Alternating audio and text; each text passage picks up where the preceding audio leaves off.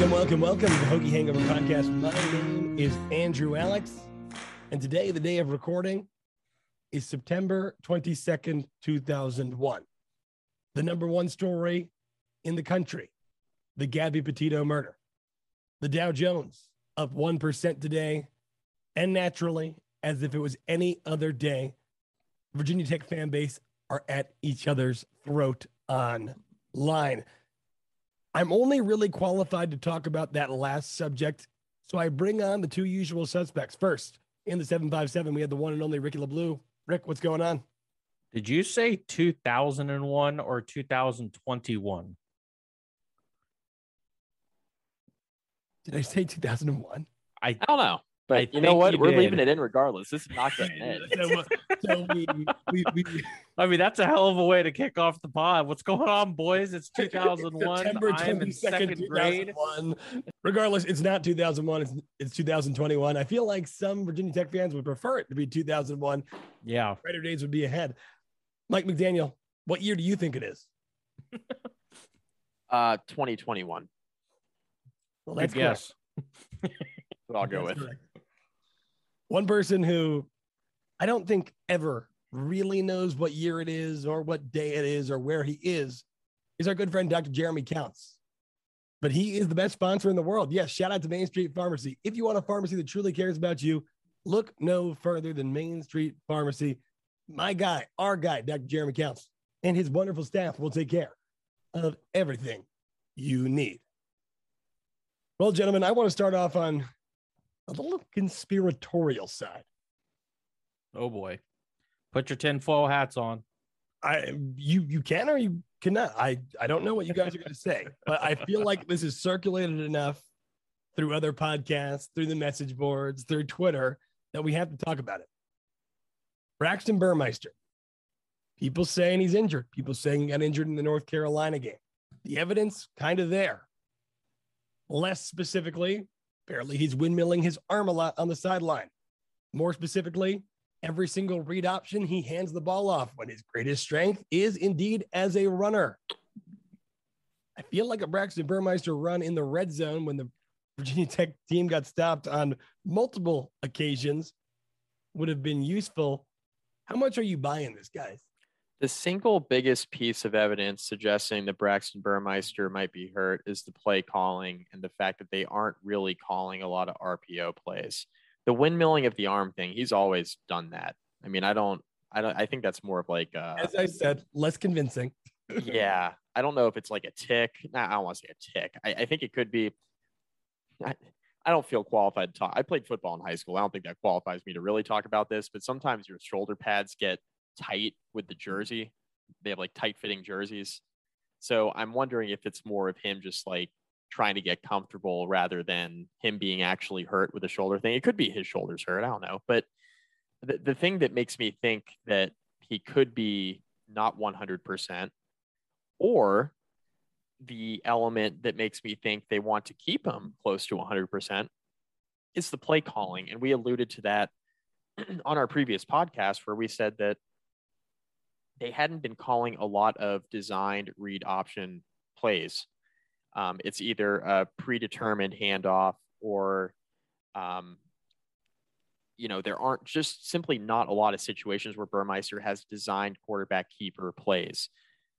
Burmeister's been very good with his legs through the first few games, but a lot of those plays have been with broken down passing plays where he scrambled out of the pocket and he's taken off and ran. The one play against West Virginia this past weekend that comes to mind was 3rd and 23 or 3rd and 24, whatever it was, when he took off on a design passing play and ended up picking up the first down with his legs. One of his most athletic plays of the season with his feet. But they're not calling a lot of those designed plays for him. And it's either to protect him from injury or to protect him from further injury.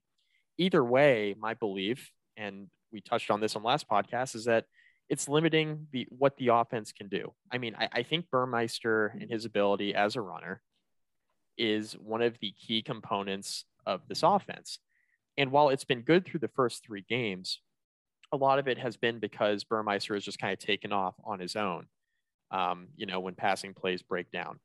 So I mean, Burmeister has been a guy who's been very good in the read option game before. He was very good last year. We alluded to it on this podcast, saying that the reads that he was making in the running game, those were an upgrade from Hendon Hooker when Hooker was out. And we mentioned that on this podcast.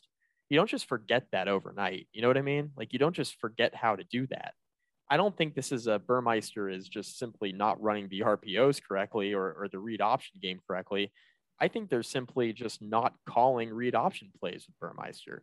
That's my belief. And I think, if you think he's injured, that's what I would point to before him like windmilling his arm.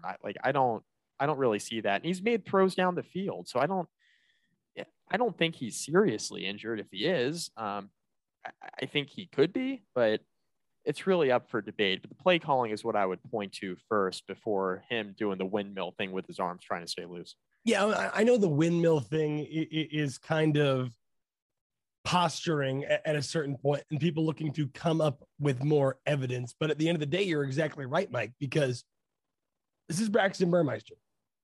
He has always been labeled more of an athlete than a quarterback. He has been heralded for his ability on the ground.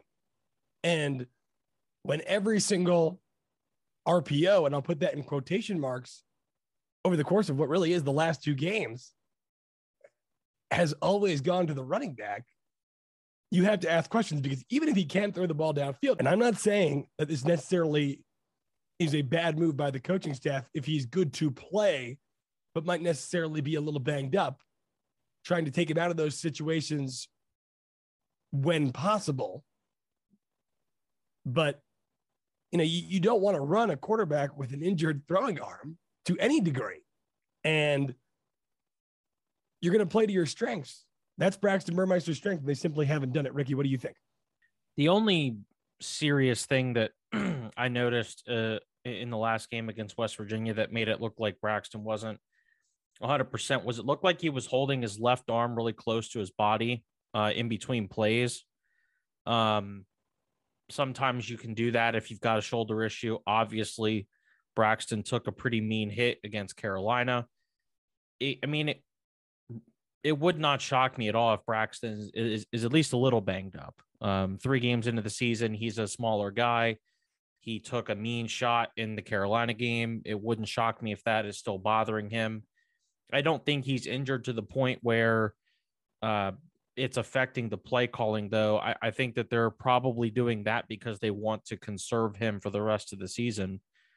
That's been something that we've mentioned on the pod for months now, is that if you're going to try and get Braxton Burmeister to be able to play 13, 14 games, you're going to have to make sure that you don't run him 10 to 15 times a game. And that's historically been the MO for a Virginia Tech offense. Even when Josh Jackson was the quarterback, they were still trying to work him into the run game a little bit. And with all the other quarterbacks, it's been a staple. And I think this year is a little bit different because everyone can tell that Knox Kadum, Connor Blumrick, neither of those guys are capable of leading this team to where Braxton Burmeister can lead them. Now, that's absolutely a fair assessment there, Ricky. And conspiracies will be conspiracies. But we know about Braxton Burmeister and his role on this team. For fans out there, you might not like Braxton Burmeister. You might not think much of Braxton Burmeister as a player in comparison to quarterbacks of Virginia Tech's past, but it seems evident that he does give this team the best chance to win. After the scare that we saw against Middle Tennessee State, after what literally happened to James Mitchell against those Blue Raiders, what's got to be the goal here? How much Braxton Burmeister do we really want to see against Richmond? I mean, the short answer is not very much. Yeah. I mean, don't play him. Right? I'm not convinced that's going to be the case. That's your opinion, though. Is that your opinion? Don't play him at all? No. He needs to play. Yeah.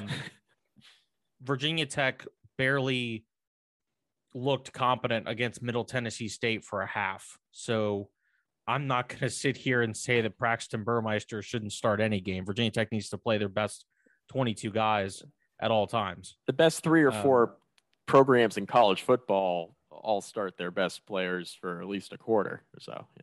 Yeah. Well, and here goes back to something that we, highlighted on the last podcast. Justin Fuente has said he doesn't think this is a team that can blow very many people out. Well, I'm not convinced they're going to blow Richmond out. I mean, Tech's offense has got a lot of issues, and they're still trying to work through those issues right now. So Virginia Tech might be able to score, 30-ish points a game, 30 points in this game, but that is by no means going to get them to a point where they can pull all of their starters on offense or defense in the third quarter, or certainly not after halftime. I think this is going to be another one of those games where Virginia Tech kind of,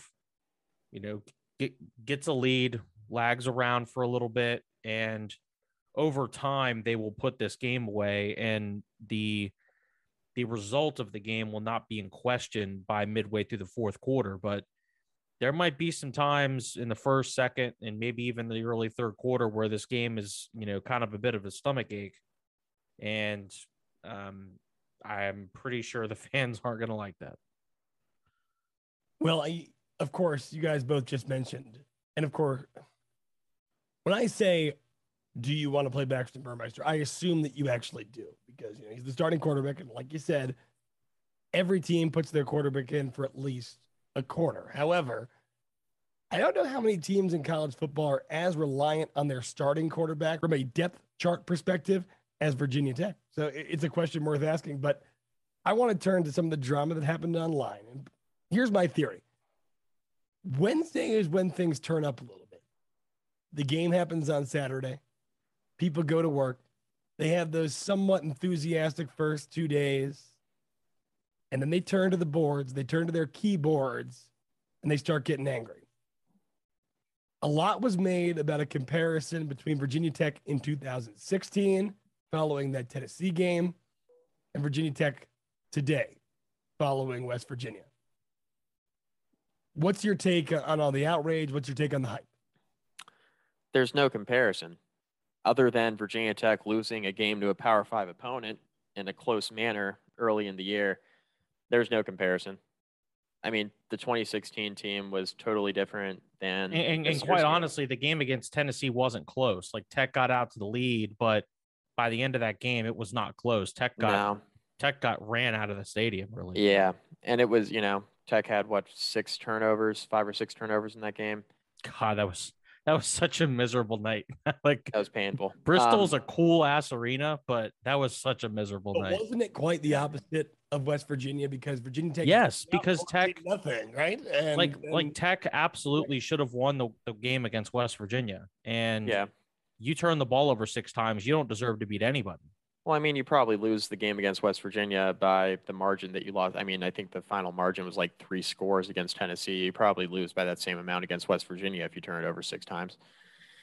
So, I mean, I guess it wasn't a tough, close loss. I guess I misspoke. What I meant to say was, tough loss early in the year to a Power 5 opponent of similar caliber. I mean, that was a late stage Butch Jones team in Knoxville that was kind of on life support.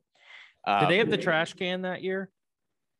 Oh, was that year? Or was that the year? Was that the year of the can? I'm not sure. I think it was before the can, because all that turnover stuff started happening in 2017, right?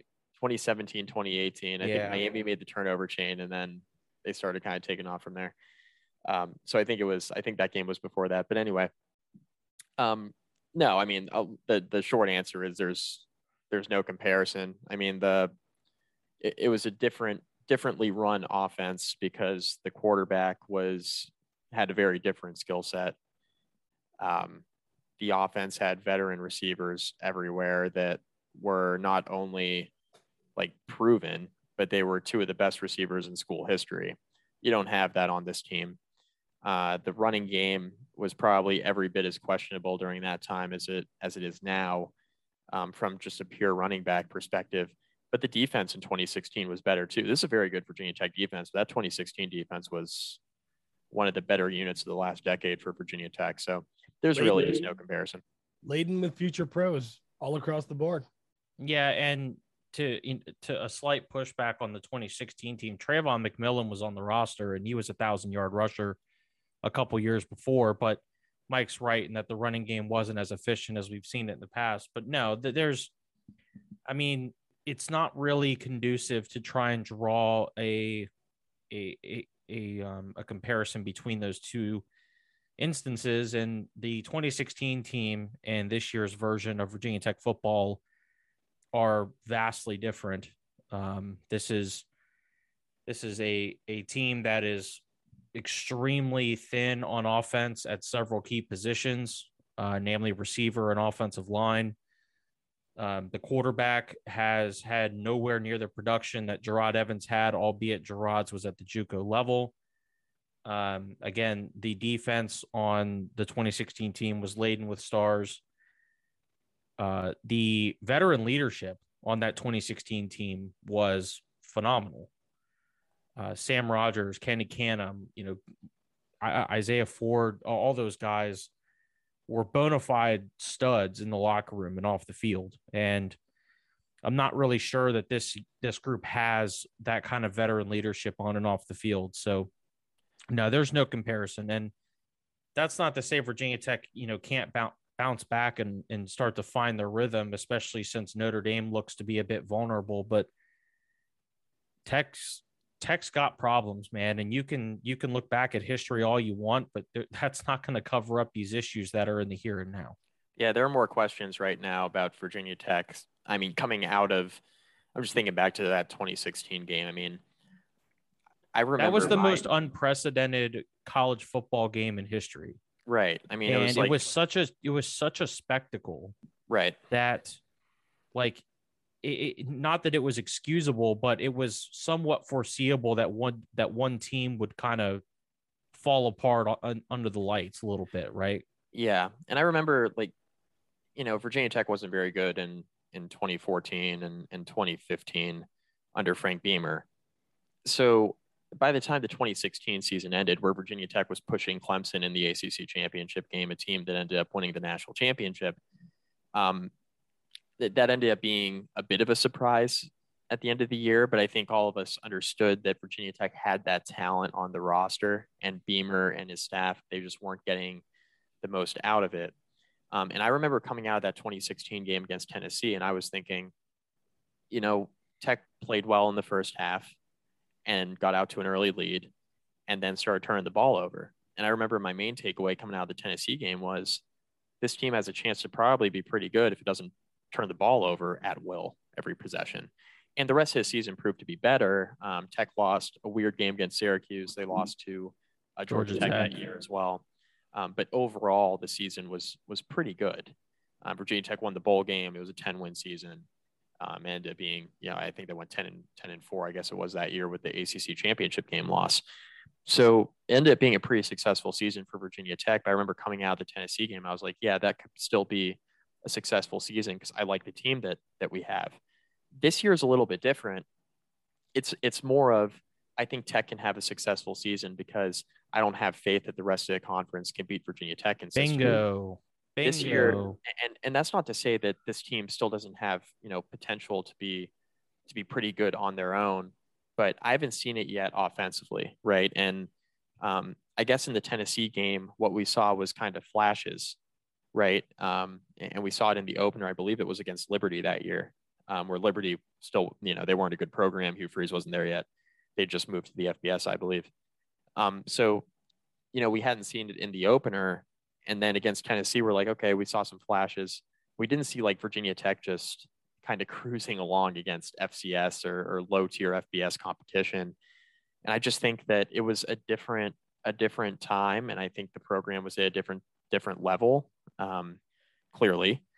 And then, like I mentioned, the reason why I have questions about the offense is because I don't think the quarterback can be consistent. I don't think the offensive line can be consistent. I don't think the running game can be consistent. I don't think the receivers can separate consistently.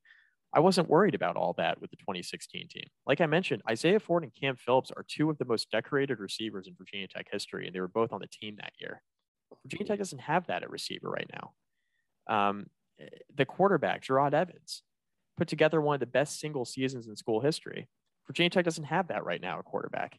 And the defense, while Virginia Tech's defense has been pretty good so far this year, that 2016 defense was elite, like top 10, top 15 in the country good. It would be interesting to do a experiment and see how many of Virginia Tech starters ended up in the NFL and where that ranks among teams in that 2016 season. And the only defense in recent memory that I think rivaled the 2016 defense was the 2017 defense. All the same guys. Yeah, which was basically the same group, right? And they were, but at the end of the season, they were quite literally carrying Virginia Tech to wins. I remember the 10-3 victory in Charlottesville that year.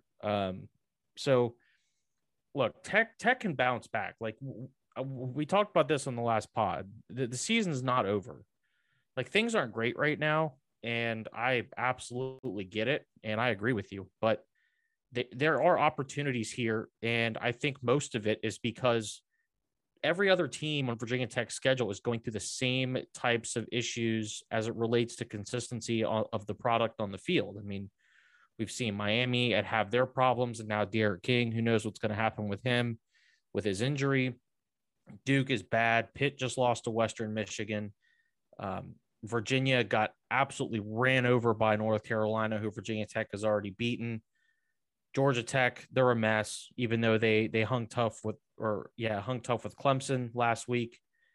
So it's just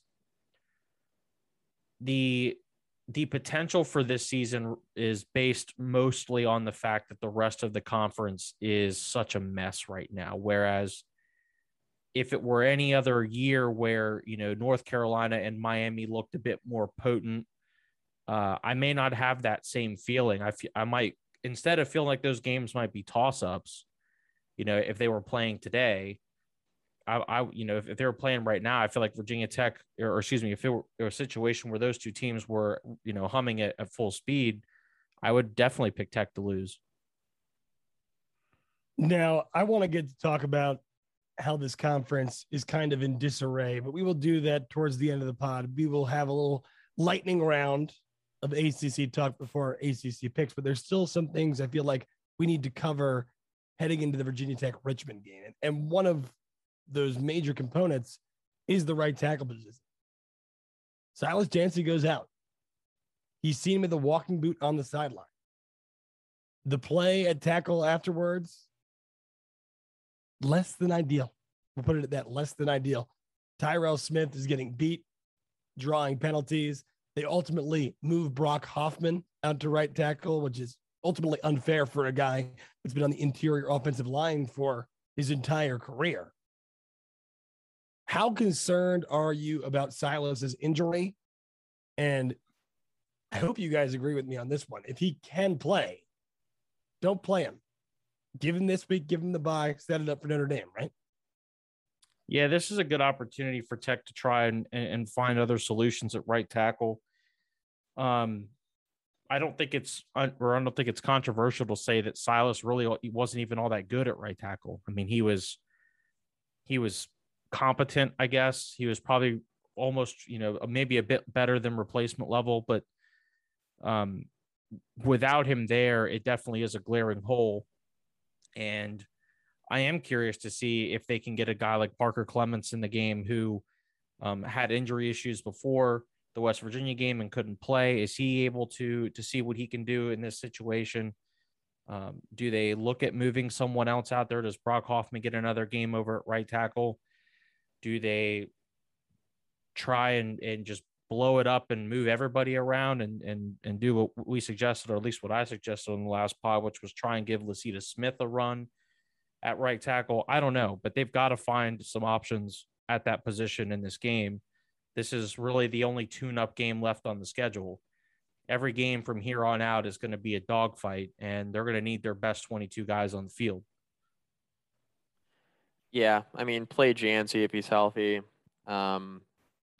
If he's not 100%, try to get other guys in there. If you need to sit Jancy, sit him. Virginia Tech should be fine in this game if he's unable to play. It would be a really nice game for Parker Clemens to get in there and get some run. The problem is that he hurt himself in practice last week, and we're not exactly sure what his status is and how healthy he is going into this game, but it would be really good to get him in there and try some other options on the depth chart. They got a junior college transfer named Bob Schick, who's buried on the depth chart right now. I think he's probably the third option realistically at right tackle if he's getting reps in practice. The reason why he didn't get in the game last week when Virginia Tech was in dire need is because I don't think he's been getting the practice reps. If you can get him some burn in this game, I think that would help. But they got to figure out the right side of the offensive line. I mean, we talk about Braxton Burmeister in the running game. We talk about in the passing game, and fans, like I mentioned on the last podcast, like fans want Virginia Tech to push the ball down the field more in the passing game, but they got to keep him upright. They got to keep Burmeister off the turf. And I'm not sure that they're able to do that consistently right now. And the offensive line, I don't want to act like the offensive line's been this like gigantic issue all year, because it hasn't been, but it wasn't very good against West Virginia. And there are going to be some pass rushes that they go up against here as they get into the bulk of ACC play and against Notre Dame here in a few weeks, where, you know, Tech's going to have to be able to block consistently on the right side of that offensive line. So I think you got to try to find a solution in this game, you know, whether it's Janzi or somebody else. I mean, I think when Janzi's healthy, he's the starter, but you really need to do your best to develop depth there at right tackle, especially.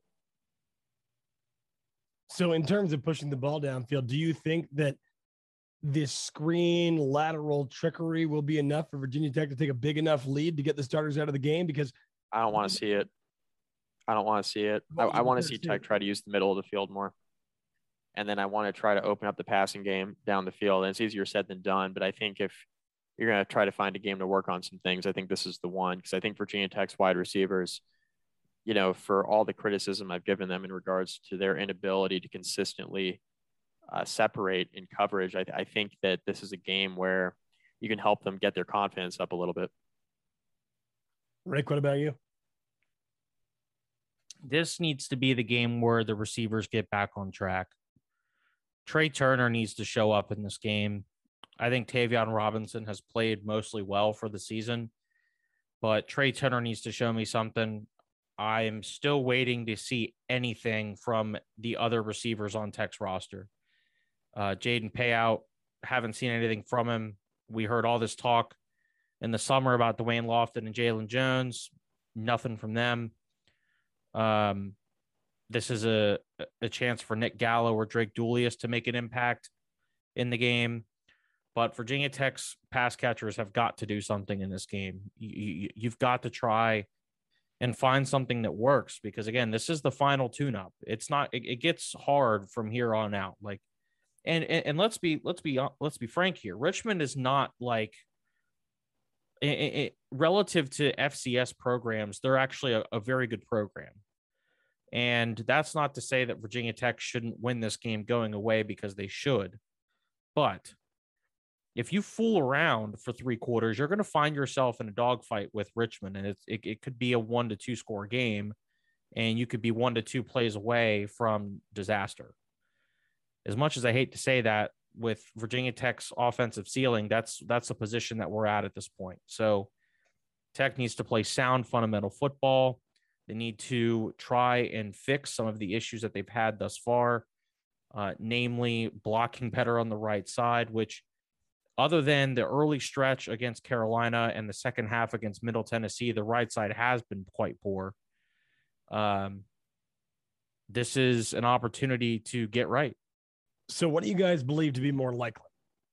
An old school, say 45-0 blowout like we saw in years past against teams like Delaware and William and Mary, or a 2019 Furman game where we're all kind of holding our breath at halftime, feeling sick to our stomach, wondering, can things go even more wrong than they already have? I don't think this is. I don't think this team is. I think the team's built differently.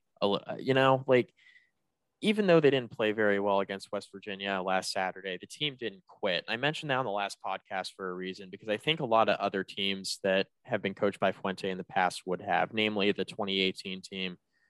and that 2019 team that, to the 2019 team's credit, like they did fight back, in the second half of the season when they made the quarterback switch and, Hooker came in and they won whatever was 6 out of 7. The one game they lost there was the Quincy Patterson game in South Bend.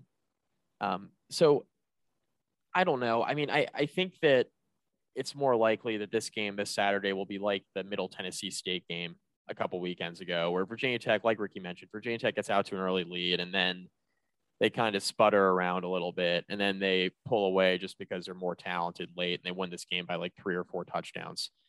Because that game against Middle Tennessee State, all of us will agree, Tech didn't play particularly well and they were up by 28 with 2 minutes left. And it was like, all right, they didn't play that great, but they were up 4 scores and they gave up a touchdown with like a minute left. It didn't matter.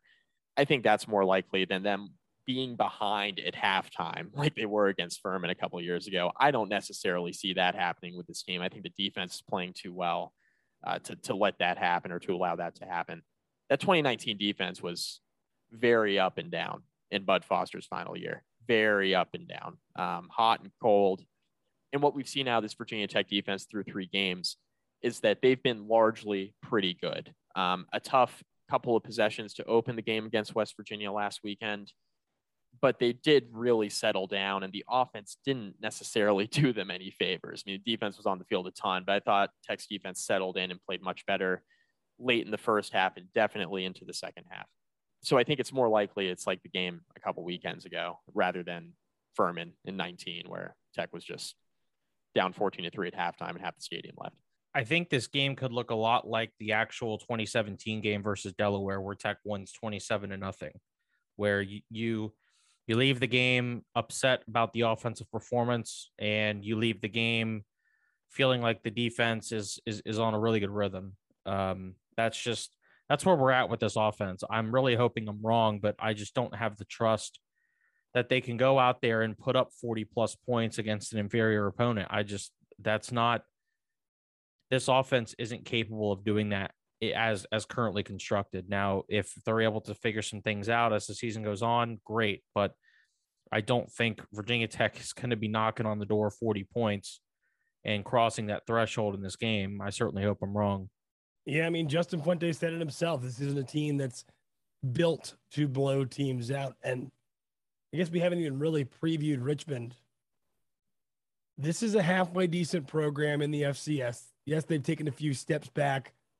But last week against Villanova, they hung tight, lost by a touchdown against what is the number 10 or 11, what was the number 10 or 11 team at that level.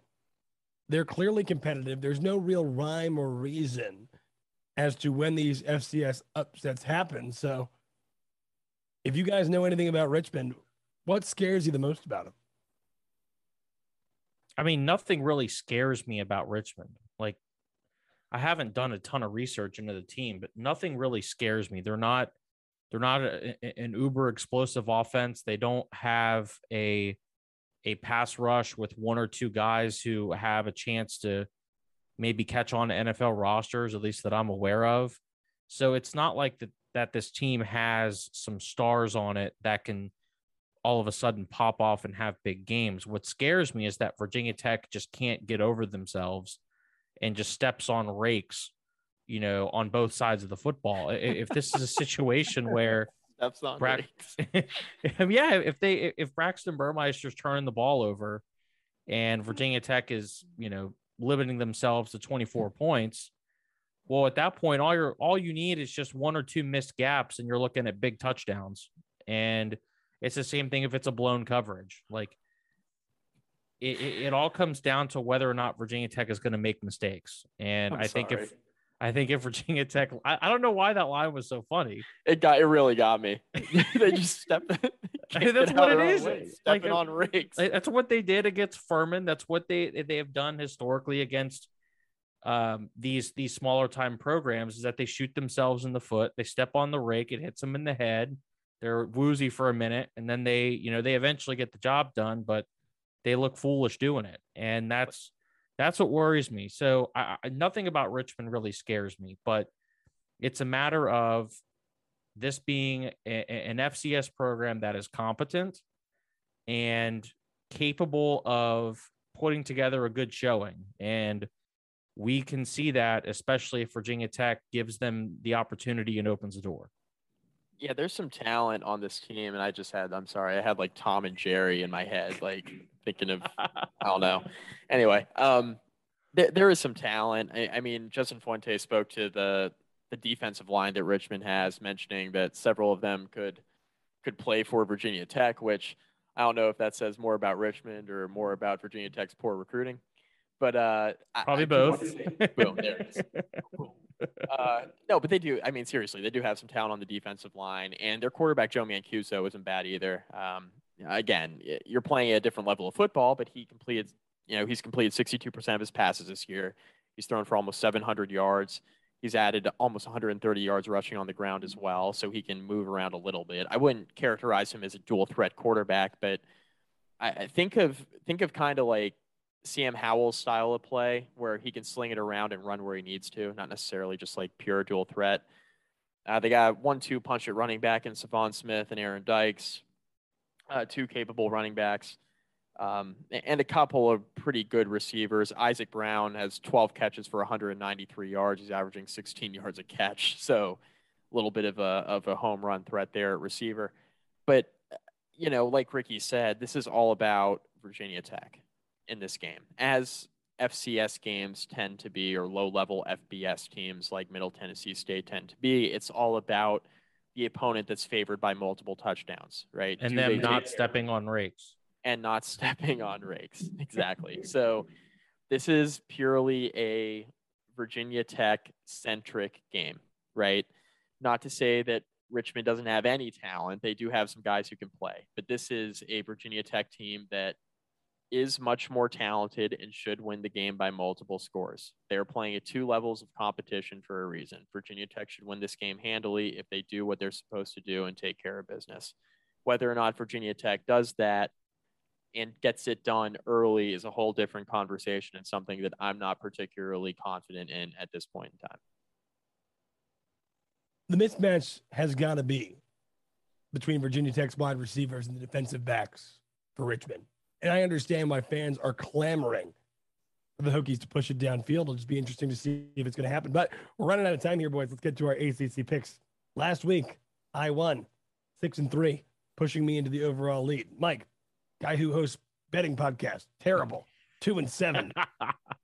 Ricky, guy who claims that you shouldn't listen to his advice, not much better. That being said, it's a new week. Missouri. I told you, don't listen. Missouri 1.5-point favorites at Boston College. What do you think? I'm rolling with BC. I've been moderately impressed with their offense without Phil Dracovic. I'm going to roll with Boston College. Missouri.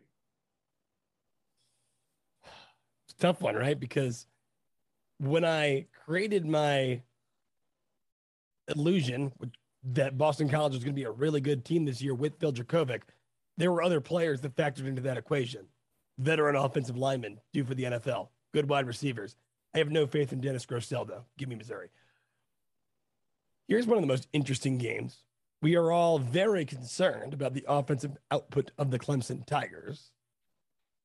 They're 10-point favorites on the road against a team that many considered to be the Robin of the Atlantic Division, North Carolina State. Clemson, 10-point favorites there. What do you think? Clemson is going to halfway get right in this game.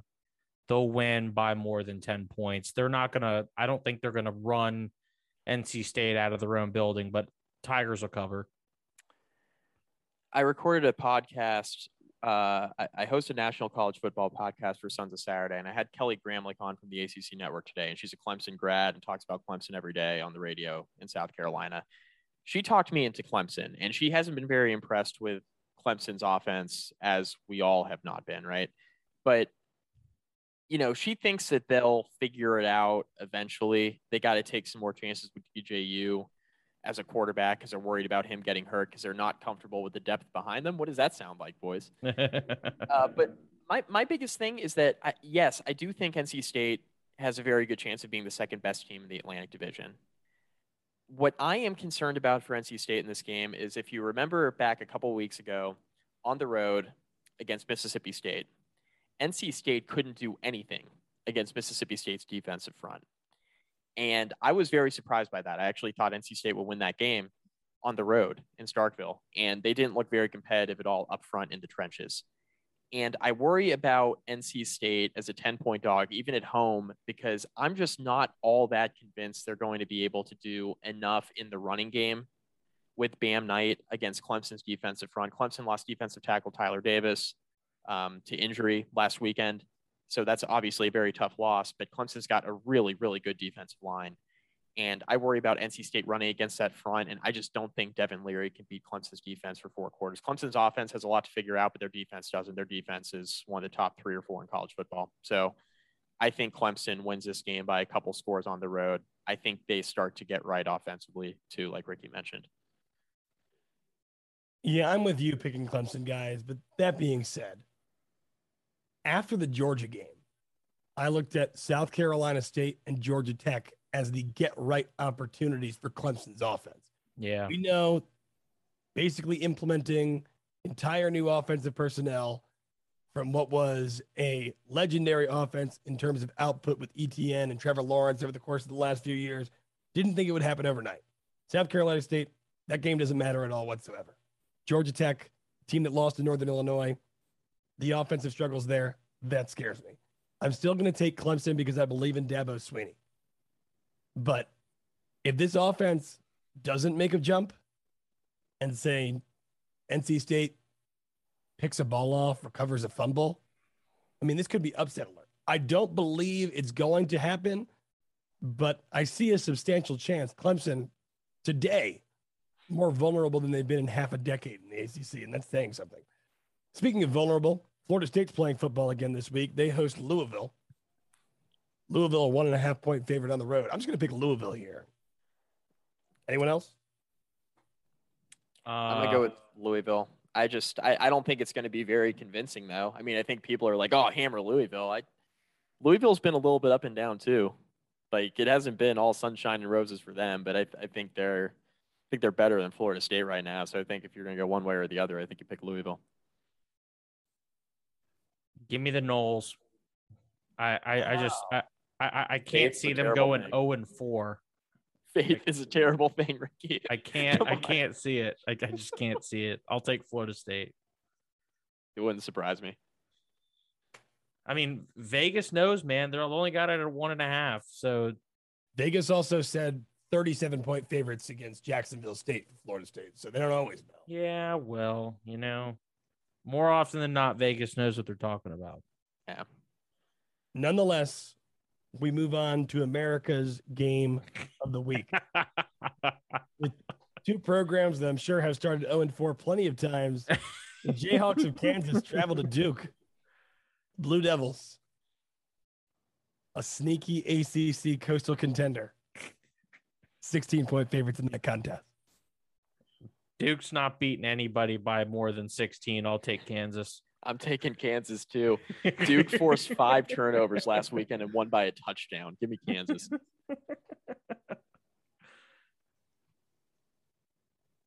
Mateo Durant, over 245 yards rushing after contact this year. Good.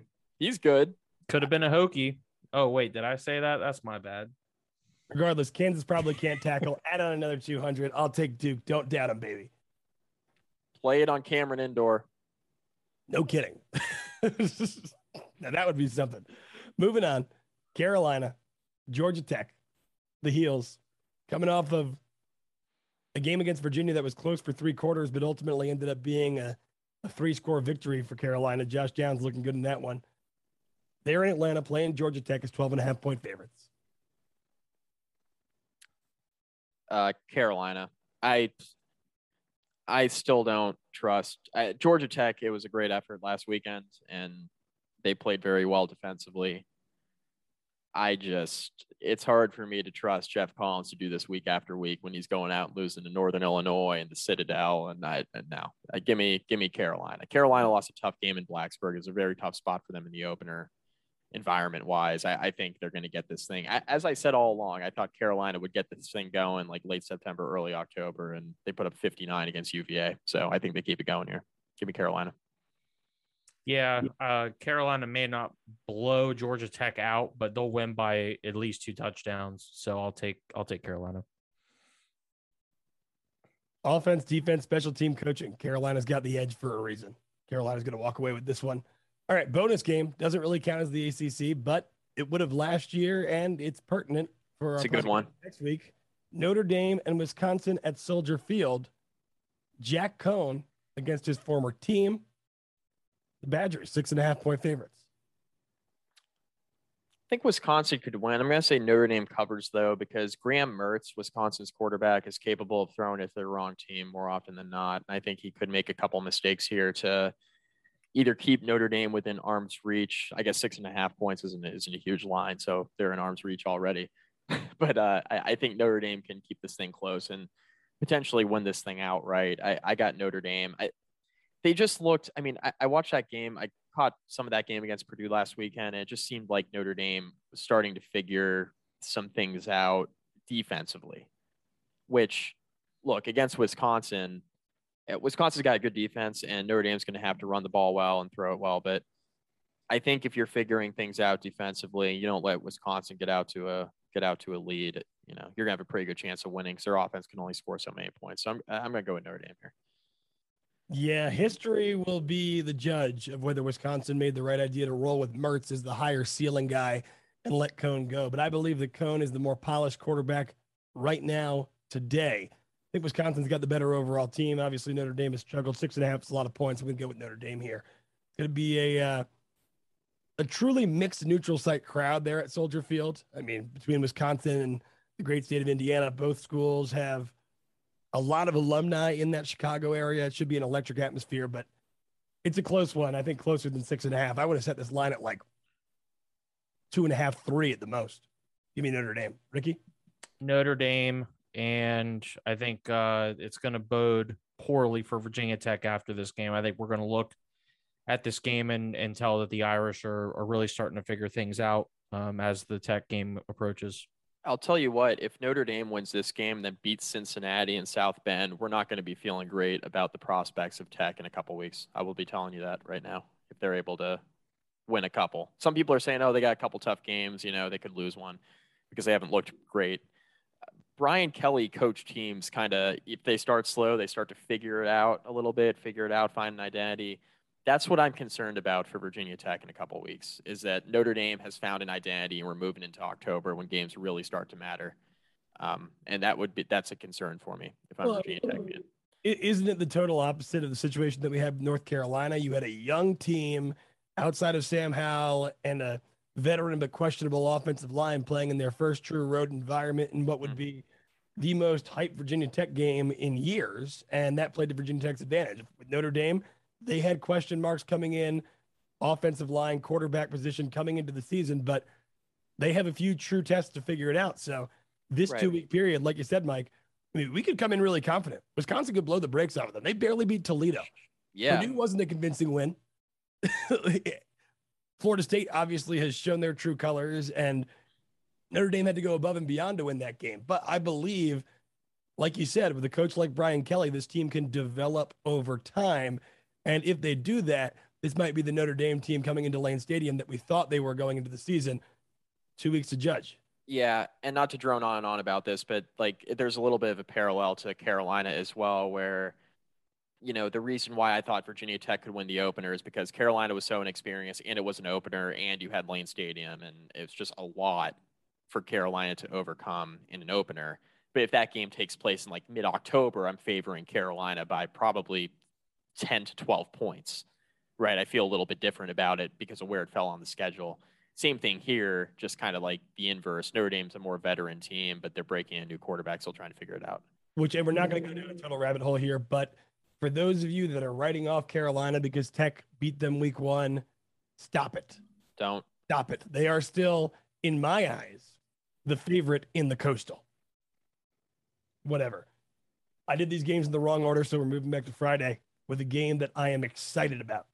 Wake Forest, who has shown some offensive firepower through a few weeks, against UVA, who has shown some offensive firepower through a few weeks. At Scott Stadium, the Cavs, 4-point favorites. Give me Wake Forest, Steamin' Deeks. I'm going with Wake in an upset because they are the more complete football team. Not to say UVA hasn't been good on offense. They've been excellent, and Armstrong's been really, really good. But UVA defensively makes me nervous going up against this Wake Forest offense. I get there at home, but I think this is a good spot for Wake Forest to go in and potentially pull off an upset. Love Wake's offense. Love their experience. Imagine what they could be with Kenneth Walker had he not gone to Michigan State. Kids leading the nation in rushing right now. But I like Wake here. To your point, Mike, UVA, Brennan Armstrong, looking good. The team overall got some holes. I don't see that on Wake Forest. Last game before the game that we came here to talk about, Liberty on the road in the Dome against Syracuse. Syracuse 6-point underdogs in this one. Malik Willis, apparently the number 1 pick in the draft. Every time I hear praise for Malik Willis, I just cringe. Not anything against him, but I'll take the Flames here. I love my boy Dino, but Liberty's the better football team, hands down. I know it's the Jiffy Pop Dome on a Friday night.